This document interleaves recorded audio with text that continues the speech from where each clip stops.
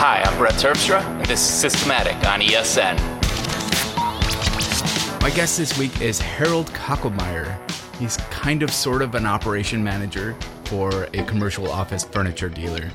How's it going, Harold? Pretty good. How's it going with you, Brett? It's I'm here.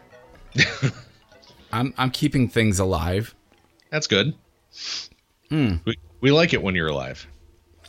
So, my main topic for you today is actually about your job. Mm-hmm. And then we're going to move into how you and I met, and what happened on New Year's Eve, the crazy New Year's Eve this year. So you have a job at a commercial office furniture dealer where you are sort of kind of an operations manager. Mm-hmm. Without going into the details of the job, because it sounds like you're kind of a jack of all trades for this company. Yeah. That's accurate.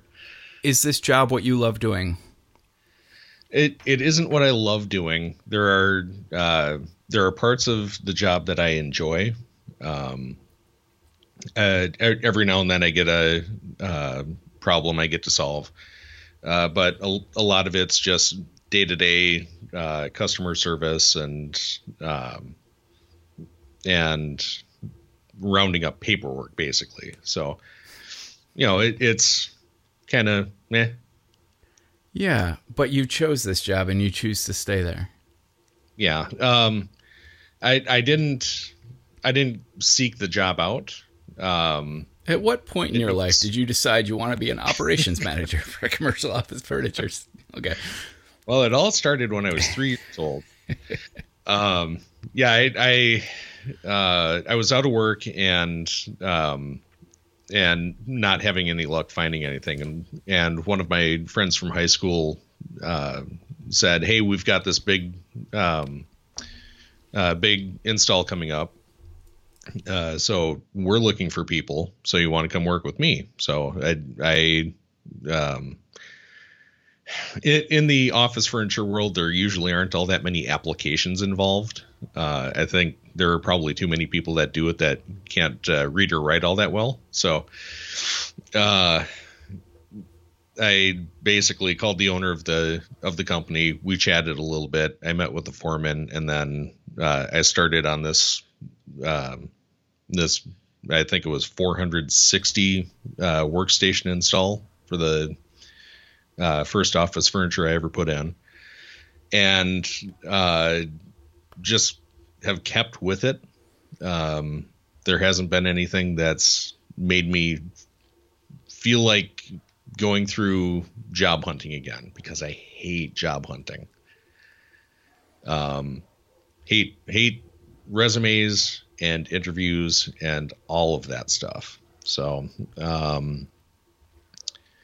the company that I was working for got bought by another company, and along the way I met my current boss because we did some work for him. And after about a year and a half after my company got bought, I got fed up with the manufacturer that we were dealing with all the time. Said, I can't do this anymore. Called up my current boss and said, "Hey, are you looking for anybody?" And stepped into basically a void that they had. At the time, I was the only employee of the company. And but with that came a lot more freedom. So now I get to make my own schedule. I can say, "Hey, this is above our pay grade. We should look for somebody else to do this," or, "Yeah, let's find out a way to make this happen." And so my current job is a really good fit because my boss trusts my abilities and gives me basically free reign. So it's a good employment environment, even though I could leave the furniture industry any day and not feel any ounce of regret. So is it safe to say that this job is comfortable for you? This job is very comfortable for me. What if you had to describe the job in, say, 3 words? What would you use? I might need a day to come up with something. A day? I'm gonna throw these out. I'm gonna say comfortable, stable, free, freedom. It's flexible. Flexible is the word. Yeah, there we go. I definitely comfortable and flexible. I'm not necessarily gonna say stable, because the amount of work we have can vary wildly week to week. But so you're not salary? I'm not salaried. You get paid on commission? How does that work? No, I'm almost purely just hourly. Oh, so if there aren't install jobs, you make less. Mm-hmm. Wow, that's uncomfortable to me. Well, I just got uncomfortable for you. I mean, that's how I live my life, but right. Yeah, it's like you work for yourself, and it's basically the same kind of thing. If there isn't anything you can build, then there's nothing coming in, right? Right. So, it's not necessarily the most stable thing in the world, but it's with the amount of work I do, part of my billable time is trying to find work for, we have a couple more installers now. So there are 3 employees of the company. So part of my billable time is trying to find work for them too. So you do sales? A little bit. We have kind of a set client list. But, going around to the various companies and saying, hey, do you need any help this week? So this is interesting. I had this impression that it was a nice, quiet job where you could use the skills you had, but didn't feel it wasn't something you had a lot of passion for. Mm-hmm. Yet it's something you have to be dedicated to put mm-hmm. up with a flexible paycheck and be willing to go out and find customers and jobs. That is, I kind of don't understand why you're not self-employed now. Oh man. I get that right now you have kind of an umbrella. Yeah. One level removed from the sheer terror of being self-employed. Yeah, I think that one level is enough for me. And it would be different if we were talking about a startup or something. When I joined the company, they had been going for 7 years, I think. And having worked with them before, I knew that they know how to run a business. They understand that you have to plan for some lean times. You have to plan for mistakes happening, which is something that in the furniture industry is actually kind of rare. Like the first company I worked for, we had a truck, and they wouldn't even charge enough for the use of the truck to cover maintenance. So, I could tell that at least they're very good at running their business, and that's enough for me not to have to worry about, what if something catastrophic happens? Am I going to lose my house? That sort of thing. So and the other thing is, while I'm out doing installations, they're also looking for things to sell or work to do for other people. So it takes a little bit of the load off me too. But I think you like having something to fix, though, don't you? Oh, yeah. Yeah. It's starting to make sense to me now. Yeah, you picked up on that, huh? Yeah, one of my standing Craigslist searches is needs. Because, Do you have any exclusions on that search? No, because you never know what people are going to put in there. But, needs work, needs TLC, stuff like that. That all pops up. Needs a loving new owner. Yeah. I think that would give you a lot of dogs. Yeah. I don't pounce on just anything that pops up. Well, I should hope not. With your unpredictable income. Mm-hmm. All right, so this is starting to make sense to me. You're passionate about being comfortable. Mm-hmm. So this is where it's intriguing to me. This personality that wants more than anything to not want anything. To not be uncomfortable with anything. Yeah. Just the right amount, though, because you need there to be, if everything were perfect, you'd be bored or? I mean, big picture, if I had all of the money in the world, I would find things to fix and break. I'm pretty sure. I can relate to that. So, having all the money in the world. Let me be clear. Yeah. I can relate to the need to break things so I can fix them part.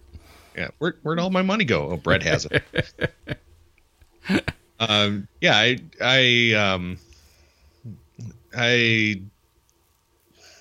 I'm fine with not being rich. But I don't want to have to scrape by. Having just enough is fine with me. I'd like to have enough to be able to retire at some point because that's a long shot. I'm laughing with you, not at you. Yeah. But yeah, I can't do my job forever. At some point I will need to do something else. So just physically, but you have a lot of hobbies. Mm-hmm. Why aren't any of those your job? Because I don't want to burn out on it. It's even just some of my hobby stuff. I can be doing it and have a good time, and then come up against a problem and bash my head against it for a week and get really frustrated and not want to do it. And if I can walk away from that and I can come back to it later when my head's clear. If I do that for a job, then I'm never going to want to do it again. Huh. It seems to happen with just about everything that I enjoy doing at some point. I feel that your path is very wise then. I mean, I code for a living now. Mm-hmm. And I bang my head. I walk away plenty of times, but I don't have any problem going right back to it. Mm-hmm. So, yeah, if you know your personality and your personality really just wants to leave it behind when things get impossible, yeah, I guess that's smart then. I'm not judging you for not doing what you love, not making what you love your job, and never working a day in your life. Yeah, I think I decided on that for sure in my early 20s. I wasn't very old when I decided I did not want to do something that I liked for a job. That's so intentional. I've honestly never heard anyone say that before. I've heard so many people say, find a job doing something you love. I've never heard anyone consciously make the decision, I'm going to do something that I can do and is interesting, but I don't love. I'm sure I got it from somebody else. I can't think of who. I like it. So let's talk about things that do spark passion for you. All right. The first time I met you in person was at an autocross event here in southeastern Minnesota. It was my first time seeing autocross, and granted, I had to take off before the actual trials began, but I saw the course and I saw some of the cars, and it was kind of, also I found out you're like 7 feet tall. So these are the things I remember from that day. Looking at the car you brought there, which it was a Porsche, right?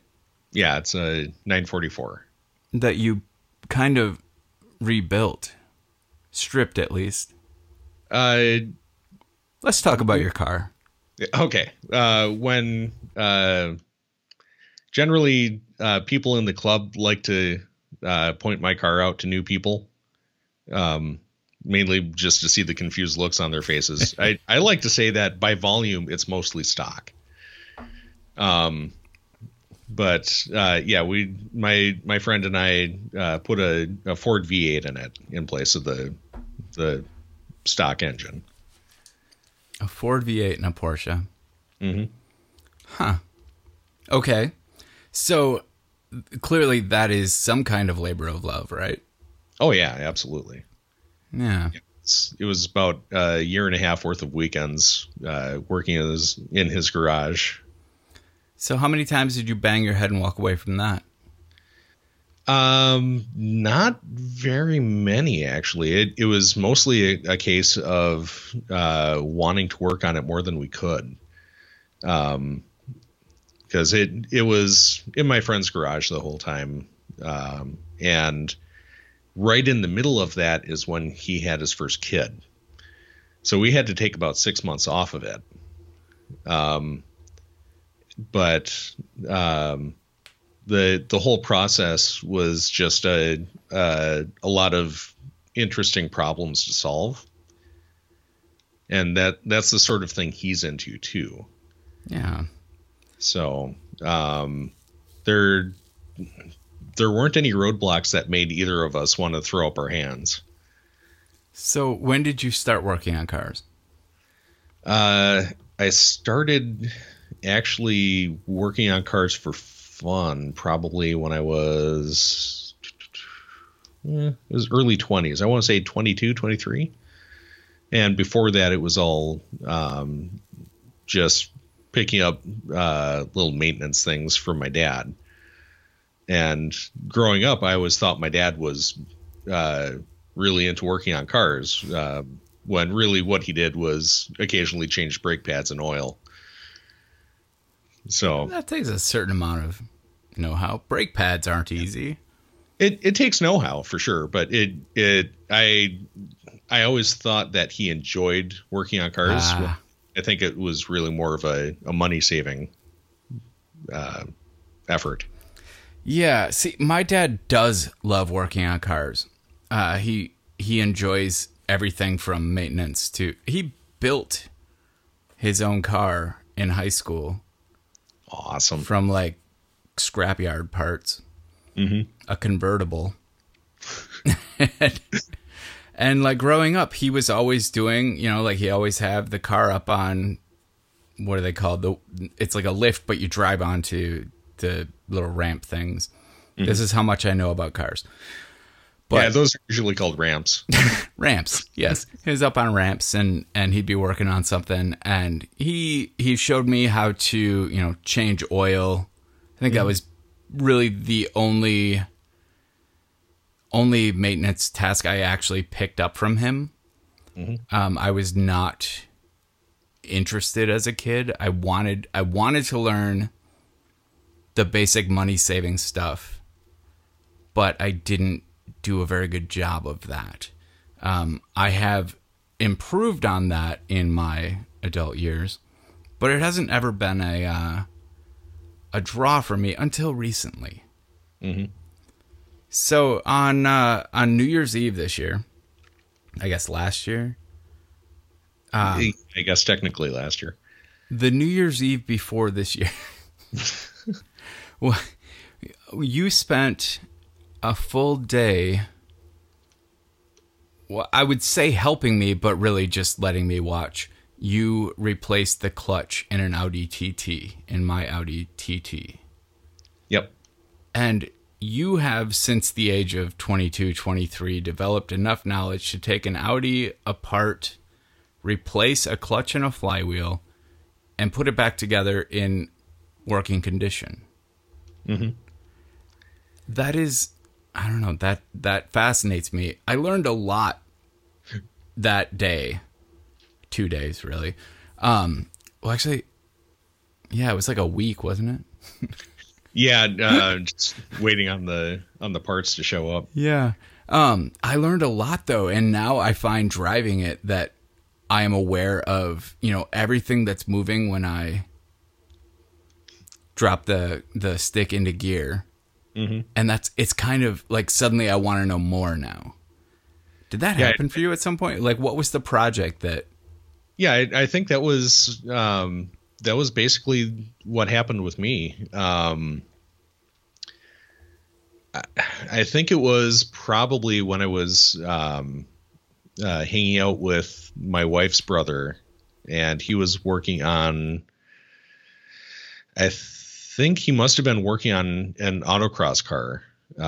He and his friend bought a VW Rabbit and welded all kinds of reinforcement bars and all kinds of stuff in there. So if you looked at it funny, it would go around a corner on 3 wheels. And so, I'm looking at all the stuff he's doing and like, man, this is cool. I want to do this sort of thing. And, one of the things that, I hear people say a lot about, sometimes people ask me how I know so much stuff about, whatever subject, or I hear other people say it. And I mean, I think it basically just comes down to, at this point in time, with all of the information that's out there, it just comes down to having an interest. Because if you want to find out how to do something on your car, there is almost 100% chance that there's a video of somebody doing that on YouTube. Can you imagine learning this stuff before YouTube? I can imagine learning it, but I can imagine learning a lot of it wrong from some guy who only has 3 teeth. There is no rule that says you have to have a full set of teeth to post a video on YouTube, so you can't absolutely say you didn't learn it from a guy with 3 teeth. But yeah, no, I've found that I've been doing a lot of projects around the house and found that when I get stuck, there's always a YouTube video to help me figure out everything from plumbing to electrical to woodworking. Mm-hmm. I honestly, I don't know how old you are, but I had a good portion of my life where the internet didn't exist. Mm-hmm. And yeah. I remember the first time I got into a Gopher repository and dug around and realized how much information really was out there that wasn't, just what I could find at the public library. Mm-hmm. Oh, just as a quick aside, my dad was on the Gopher team at the U. Oh, really? Yeah. Wow. Yeah, they passed around stills of Adam Curry wearing the Gopher World Tour shirt on MTV. Let's clarify that we're not talking about the Gophers, the Minnesota U of M football thing. We're talking about the team that made a protocol for basically command line access to vast repositories of knowledge. Yeah. Yep. He didn't even go to the University of Minnesota, so he couldn't have been on one of the sports teams.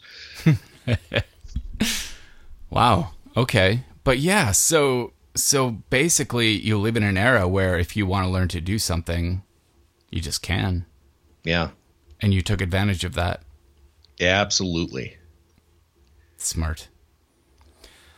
I would say out of the list of other hobbies that you have, one that would pertain to this, I think, is your projects with microphones. All right. Let's talk about that. What do you do with microphones? Well, I've made 2 of them now. So this all stemmed from when a group of us started doing podcasts, and I'm looking around at microphones, and one of my problems is that I like to I don't like to just go and get something that'll be good enough. But coupled with the fact that I don't make the most money in the world, I can't afford the stuff that's really great, and there's no reason for me to ever have that. So my middle ground is usually, well, can I make something that's better than the cheap stuff that works at least as well as the mid-range stuff, and maybe even better than that. And so that eventually led me to look for anybody who had information on how to build a microphone that sounded good, which led me to a Yahoo group of all things. So there's a group on Yahoo called crap. I'm gonna have to look for an email now. DIY microphone or something like that. And there are all these people ranging from people like me who have never built a microphone before to audio engineers that have been in the business for 40 years.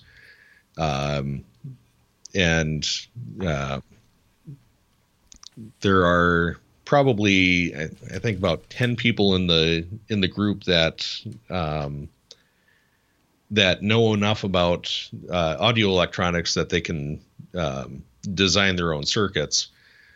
And so there are several different designs that they've put out there where you get the schematics, and they've built their own. And so basically what I do is I take some really cheap microphone off of Amazon that costs $15 or so, take all of the electronics out of it, and build my own circuit board, and get a better capsule to put into it, and wind up with a microphone that costs about $50 and sounds like one that costs more like $200. Wow. And I have absolutely no reason to build these things. It's almost a compulsion at this point. How do you judge the sound quality? It generally involves testing with various audio sweeps, and finding out how much distortion there is, and all manner of really boring stuff. So you've learned a bunch of audio, pro audio kind of stuff in the process of doing this. Yeah, and not enough to speak authoritatively on it or anything, but enough to build a microphone that competes with $200 microphones.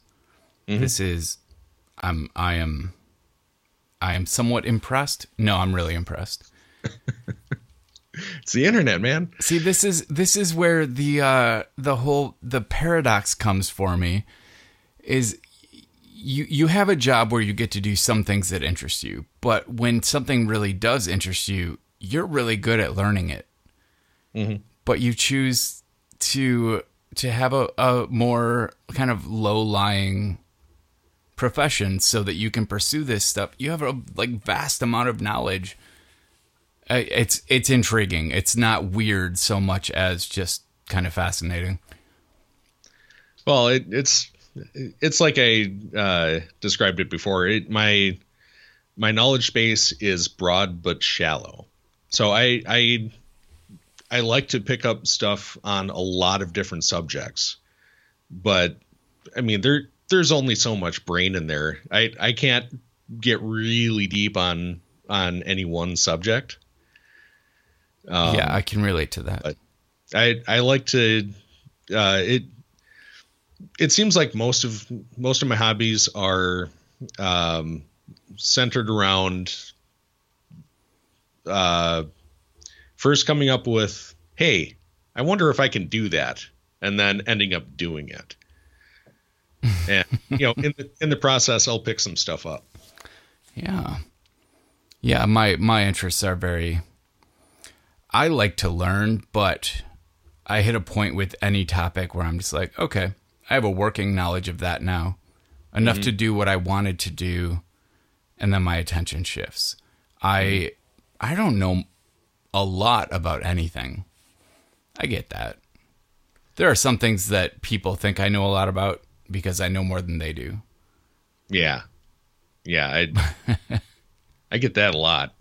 I believe that. In my opinion, you know a lot about cars. You know a lot about mechanics. I mean, mechanical things. Yeah.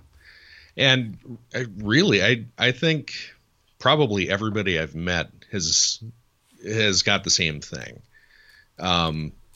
Because there's anybody you meet, there's going to be something that they know more about than you do. It just has to be the case, right? Oh, I should hope so. So, yeah, I mean, I get people all the time where they're super impressed by something really simple. And then they just kind of toss off something that's actually really complicated and more involved, because they don't even know what they don't know about a subject. But the things that are impressive to them might not really even mean anything. But then, same thing will go with them. They know everything about this widget over here, and I need to know something. I'm looking all over the place for it. I can't figure it out. I ask them, they just toss it off the top of their head. Well, that seems really impressive. And then, they're going around and they're surrounded by people who know way more about that thing than they do. And I mean, it's like that with me and cars. There's a forum I'm on called Speed Talk, where people hang out and they're ask questions about. It's a lot of people that do drag racing, so they're looking to maximize what they have. And somebody will ask a question about valve timing for camshaft design, and I'll read one sentence into it, my eyes will glaze over. I have no idea what they're talking about, and it'll be full of, well, Bob. It's like, nope, take me back to square one. Yeah, you reached under my hood, and with your fingers stuck down next to my engine block, you fixed the alignment on my clutch, like the shifter. Yeah. Yeah, there are so many people out there that know so much more about cars than I do. I believe that. There are so many people out there that know much more about everything I do than I do. And honestly, that doesn't stop me. Yeah. Like there's no part of me that's like, oh, well, I need to know as much as they do. Yeah, exactly. That's the wonderful thing about sharing information. No person can know everything about any subject. The internet does, though. Exactly. The internet is our collective deep dive brain. So I guess the last point I would put on this would be, it's been a long time since I've talked to anyone that I had to consult a dictionary during the conversation. Where did you get your love of vocabulary and words? It would have to have been my mom, I guess. I note that you're tempering it right now. You're using all words that are common vernacular, but you do have an extensive vocabulary. So please, from your mom. Yeah, I guess I'm not doing it consciously, if that makes any difference. That's why it makes it so disconcerting when those $10 words pop in. I'll be back before you can say anti-disestablishmentarianism. I know that one. How do you spell it? I-T. Okay. A-N-T-I. Yeah, my mom was, I guess the best way of illustrating it is, she was an ultrasound tech, by profession. And, so, she worked in a hospital for her entire career. She did X-ray and ultrasound. But she had a master's in theology and a doctorate in ministry. So, not the sort of thing that would necessarily advance your career in ultrasound. And so she was a learner by nature, and I think she just passed that along to me. And it doesn't hurt that Gwen really likes big words. Sorry, my wife, Gwen. So just kind of surrounded with fun vocabulary. Were there a lot of very interesting words in your wedding vows? I don't really remember. I'd have to look them up. It's as of later this month, it's been 15 years now. Wow. Congratulations. Thank you. What was the word that came up the first day we were working on the Audi that you had to explain to me? I think it was obstreperous. Yes, that's what it was. What does that mean? For the listeners, I already looked it up. As I recall, see that there are a lot of words that I have a feeling for that I find hard to define for other people, which makes things difficult sometimes. The definition I'm getting right now is noisy and difficult to control, which seems to square with my usage of it, at least. You must be in the Mac OS dictionary app. No. Oh, because mine says noisy and difficult to control, as in the boy is cocky and obstreperous.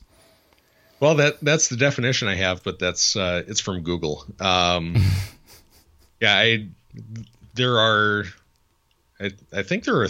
There are 3 Macs in this out. No, 4, and none of them are currently on. So. Yeah, we won't go into that. Yeah, well. Yeah. Okay. Well, let's take a quick sponsor break, and then we'll hit the top 3 picks. All right. This episode of Systematic is brought to you by TextExpander for Teams.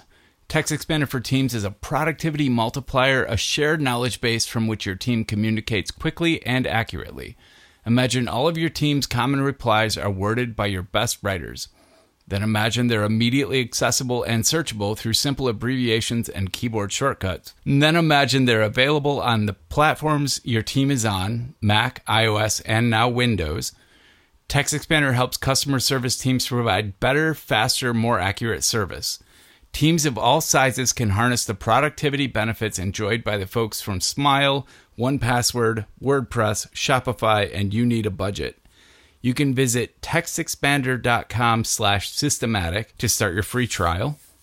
And there will be some links in the show notes for some stories and testimonials that are worth reading if you have any company-wide need for consistent, clear communication, which I would think would be most people. I certainly hope so. I was surprised to find out that it's available for Windows now. Yeah, that just happened last month. So it is now truly cross-platform. Even backwards people like me can use it. Right. People who own Macs but don't turn them on. Mm-hmm. All right. Well, that brings us to the top 3 picks. All right. We will go, as you're probably familiar, we will go round robin, one at a time. What's your first pick? My first pick is a YouTube channel called This Old Tony.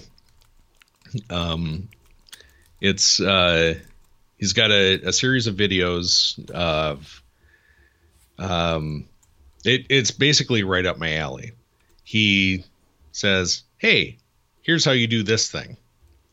So he does some machining videos where, like in one of them, he made little like campfire espresso pot using his lathe and mill.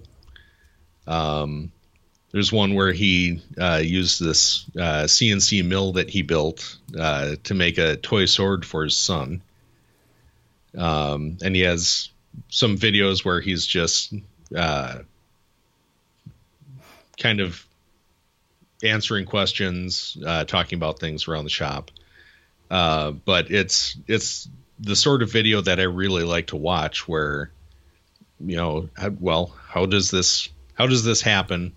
Oh, there's how it happens. There are a whole lot of channels like this on YouTube that are like, what's the show called? How It's Made. How Stuff Works? Or no. How It's Made. Yeah. I watched the one on pencils. It was obscenely fascinating.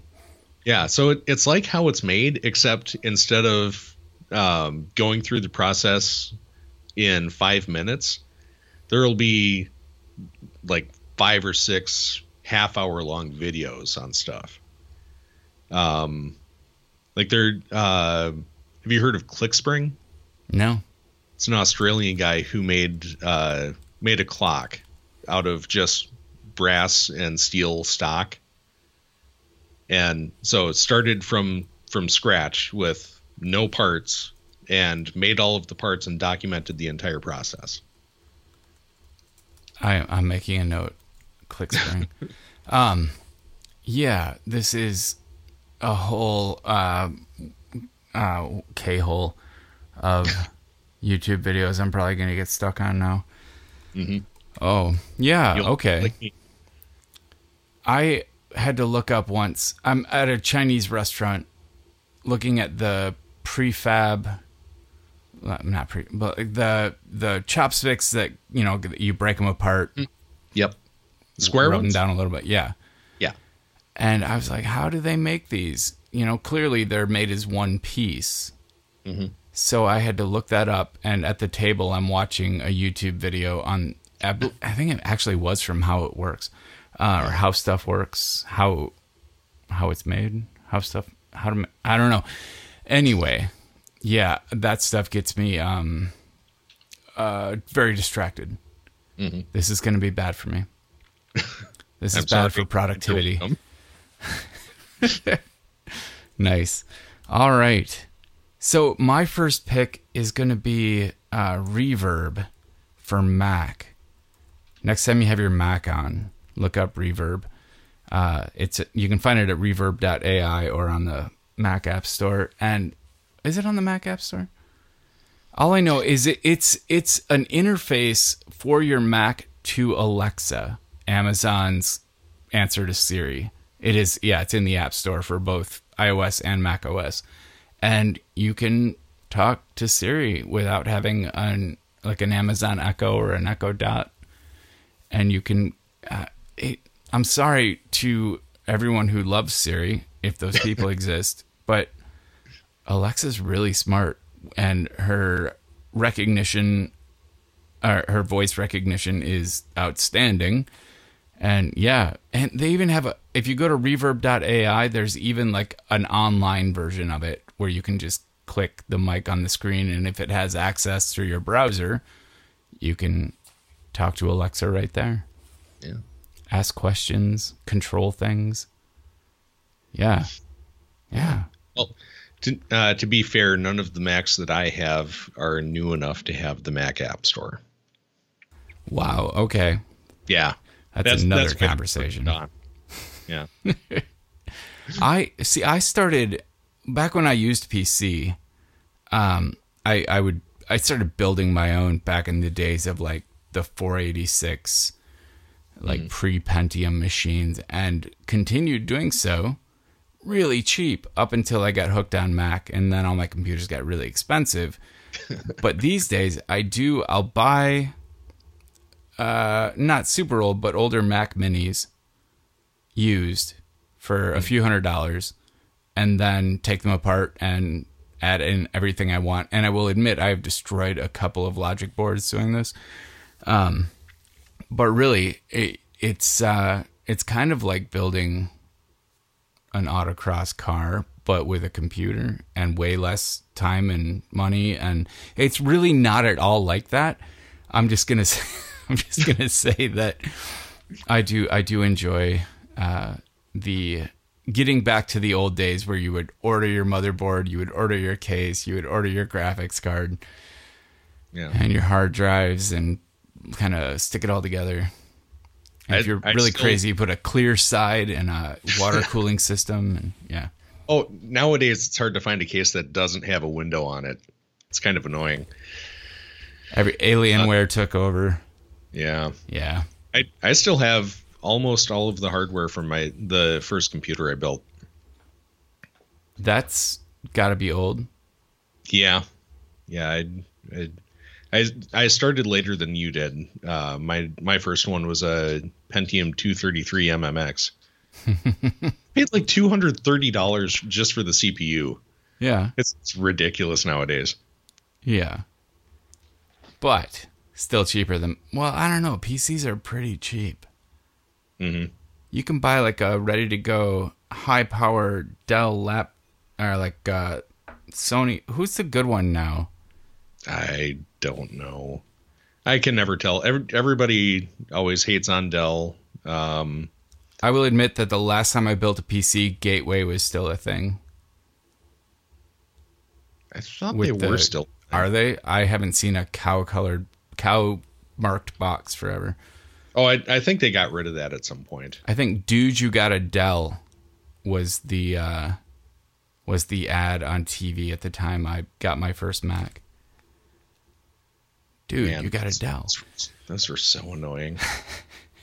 In high school, I think it was 97 when I built my first one, and for some reason it came up at school, and one of the girls in band said, you should get a Gateway. It comes in a cow box. Yep. It's not really the point. They did have amazingly good customer service. Dell eventually caught up with them, but Gateway, before I believe Dell could do this, I could have like a CD drive fail in my machine, and they would have a new one on my porch the next morning. That was in that day and era, before overnight shipping was a standard thing.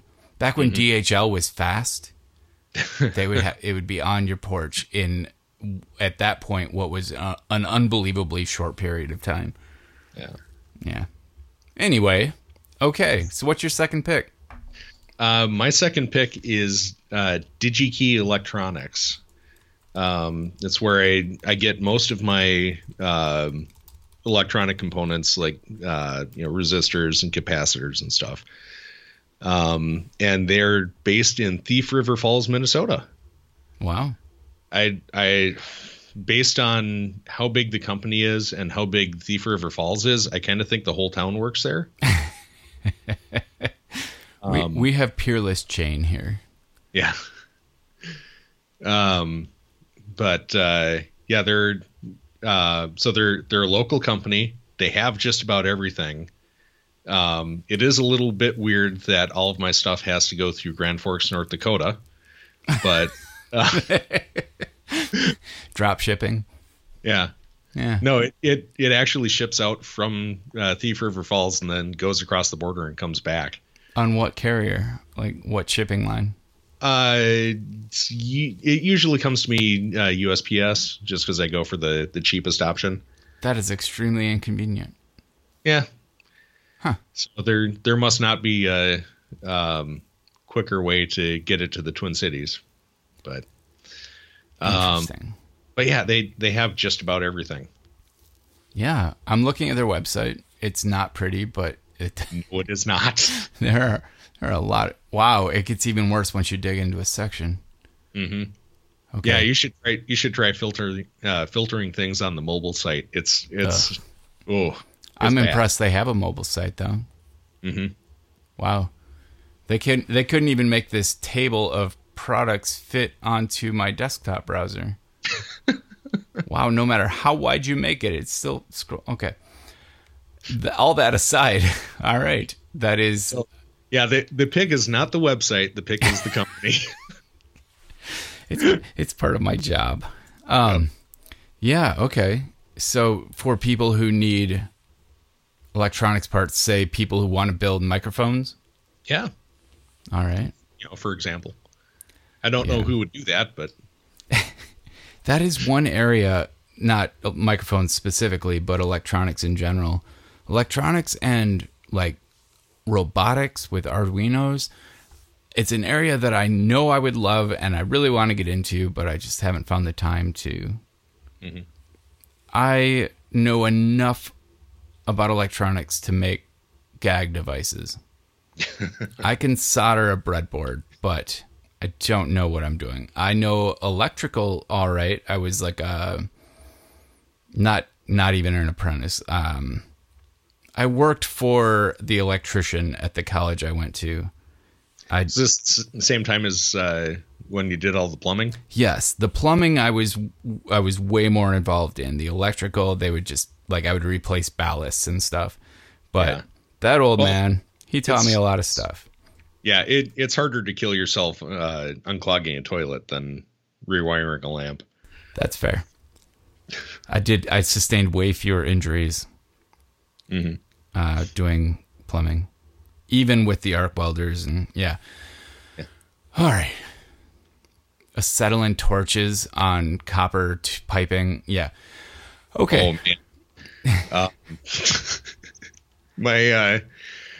So my friend Tim, the mad genius behind the engine swap on the 944,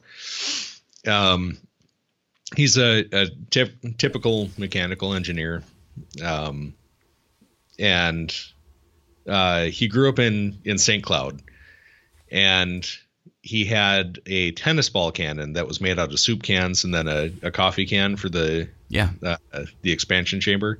It was all just taped together because apparently that was the style at the time. And so we were over at his place for a bonfire. Must have been October or something. It was a really cool night. And he had this new girl over. And so, she's meeting all the friends. And somebody says, Hey, Tim, where's you should get out the tennis ball cannon. Okay, so he puts a little bit of denatured alcohol in it, which is what he normally used. And he couldn't get it to light because it was too cold out. And I jokingly said, "Oh, just put some acetylene in it." So he disappears for a bit. He comes back, said, "What'd you put in it?" And he says, "Acetylene and oxygen." And we all just scattered. So I'm hiding behind the garbage can. He lights the thing off. It's the loudest thing I've ever heard. And I slept through the cannons at Fort Snelling when I was a kid. So where did the tennis ball end up? It stayed in the barrel of the gun, but the barrel ended up 50 feet over a fence and twisted like a candy bar wrapper. And the coffee can just unwrapped itself. And so now he's down, I think, 30% hearing in one ear. Wow. So anytime I hear about acetylene, it just makes me think of that. I thought you were going to tell me a welding story. Nah, acetylene welding isn't all that exciting. I found it extremely cathartic. Oh, it's perfectly pleasant. I went to art school, so the vast majority, when I wasn't working on copper pipes, was working on steel sculptures. Mm-hmm. And learning to like push a seamless bead was, I don't know, I found it very relaxing. I almost thought for a while about going into a career that involved welding. You know, the funny thing is, all of the welders that I've come across always say never to become a welder. Including my welding instructor at school. Yeah, well, I don't know. I'm kind of fascinated by everything from even like TIG welding. Mm-hmm. Anyway, someday. Well, that's just one of the things that you can do as a hobby, so you don't have to do it for a living. Yeah. I have to check a reference or like a note back here. Okay, I don't think I've mentioned this, although I feel like I have somewhere. But I want to talk about Streak CRM. You might actually have a use for this, given you do some sales at your job. So I looked for a long time for decent CRM, like sales software, for various purposes, but I don't have any like deep enough need to pay the amount of money needed for a lot of the software available. Then I found Streak, and Streak works in Gmail, and it adds to your Gmail inbox or to your mailboxes, it adds a pipeline feature where you create a pipeline, and this would be like your sales pipeline. And then within that pipeline, you have boxes, and you add contacts to them, and then you can, as communications go through, you can move them from like pitch to negotiation to closed won, closed lost, etc. And you can customize these pipelines in any way you like, and it's free for at least for someone doing the things that I need to do. It's a free tool, and it has an iOS app, and I'm extremely excited to be using this now. And thus far, I have found it very effective as a way to, like for sponsorship sales, for example. Mm-hmm. I'll have 20 people I want to contact. I'll send out a first pitch to everybody and then quickly lose track of where I met in conversations with each one. Mm-hmm. And this makes it extremely organized and easy to track. Yeah, I think I'm going to be looking at this. I do recommend it. Yeah, because we have some online ads, and a lot of that stuff comes to me, and that's always hard to keep track of. And then we have, let's see here, I think 4 regular clients that we have a lot of different projects going at the same time. And I can see this doing a lot to keep all that straight. Well, there you go. Streak.com. Check it out. Mm-hmm. All right. What's your third? My third pick is the Ubiquiti Unify AP AC Lite, which is just a beautiful name. It's an AC Wi-Fi access point. So it's got the newest standard. But the thing I like about it the best is since I got it, I haven't had a single Wi-Fi problem. And I've always had issues where I've needed to restart my access point or restart the device I'm using. And this has just been perfectly solid since late December. I haven't had to restart anything. And I'm never giving it up. I just Googled it and noticed that the first result was on the OpenWRT wiki. Do you make use of the WRT firmware hackability? I do not. In fact, I didn't even look up if it was if it was available for this, because it's been just so seamless. I have used DDWRT on a couple Linksys access points I had, because they were so buggy. And the one that this is replacing actually came with a build of its stock. And I just always had trouble where it seemed to, I don't know if it was an overflow issue or what the deal was, but it seemed like every 24 hours or so, it would just stop passing traffic. Yeah. Yeah, I hacked the heck out of my Linksys WRT routers. But have not. I switched to Airport Extremes, and I haven't had problems with those, although I've heard they can be a pain in the ass for a lot of people. But yeah, what's the price on one of these? I think they're about $80. Yeah, I was going to say they look really inexpensive. Yeah, the main thing is it is not a router. This is just an access point. Okay. If you need it to be a router, they do have some other models that will do that. Yeah, the on their site, I'm seeing ones that have, I think, an in for Ethernet and then 2 outs. So basically a splitter. Like ports, I mean, for hard wiring. There we go. Products. I know what I'm doing. And the Autocross Club has, let's see here. I think it's one of the air fiber access points that we use to run our events. And we always had trouble with it. Autocross software is always kind of a weird.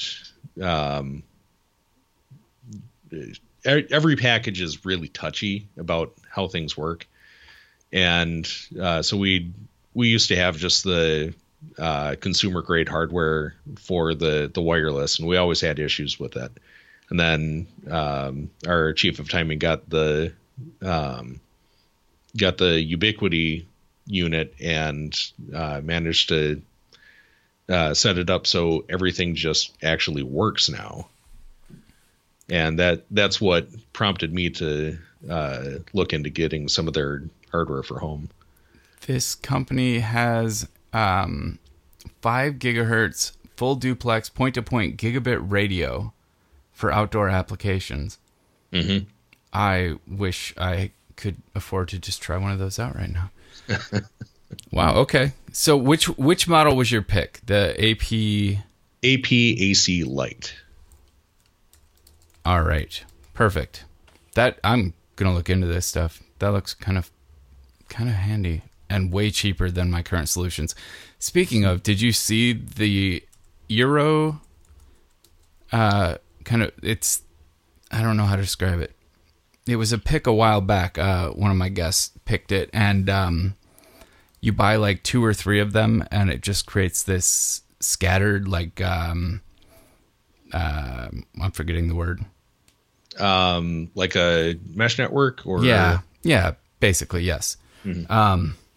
With leaves, and it gives you ubiquitous Wi-Fi throughout your house. And at first they were really expensive, but they came down about $100. Like the 2-pack version of it is $100 cheaper as of just a few days ago.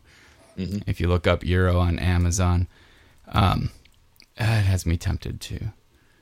But I do like the hackability of this one. Yeah,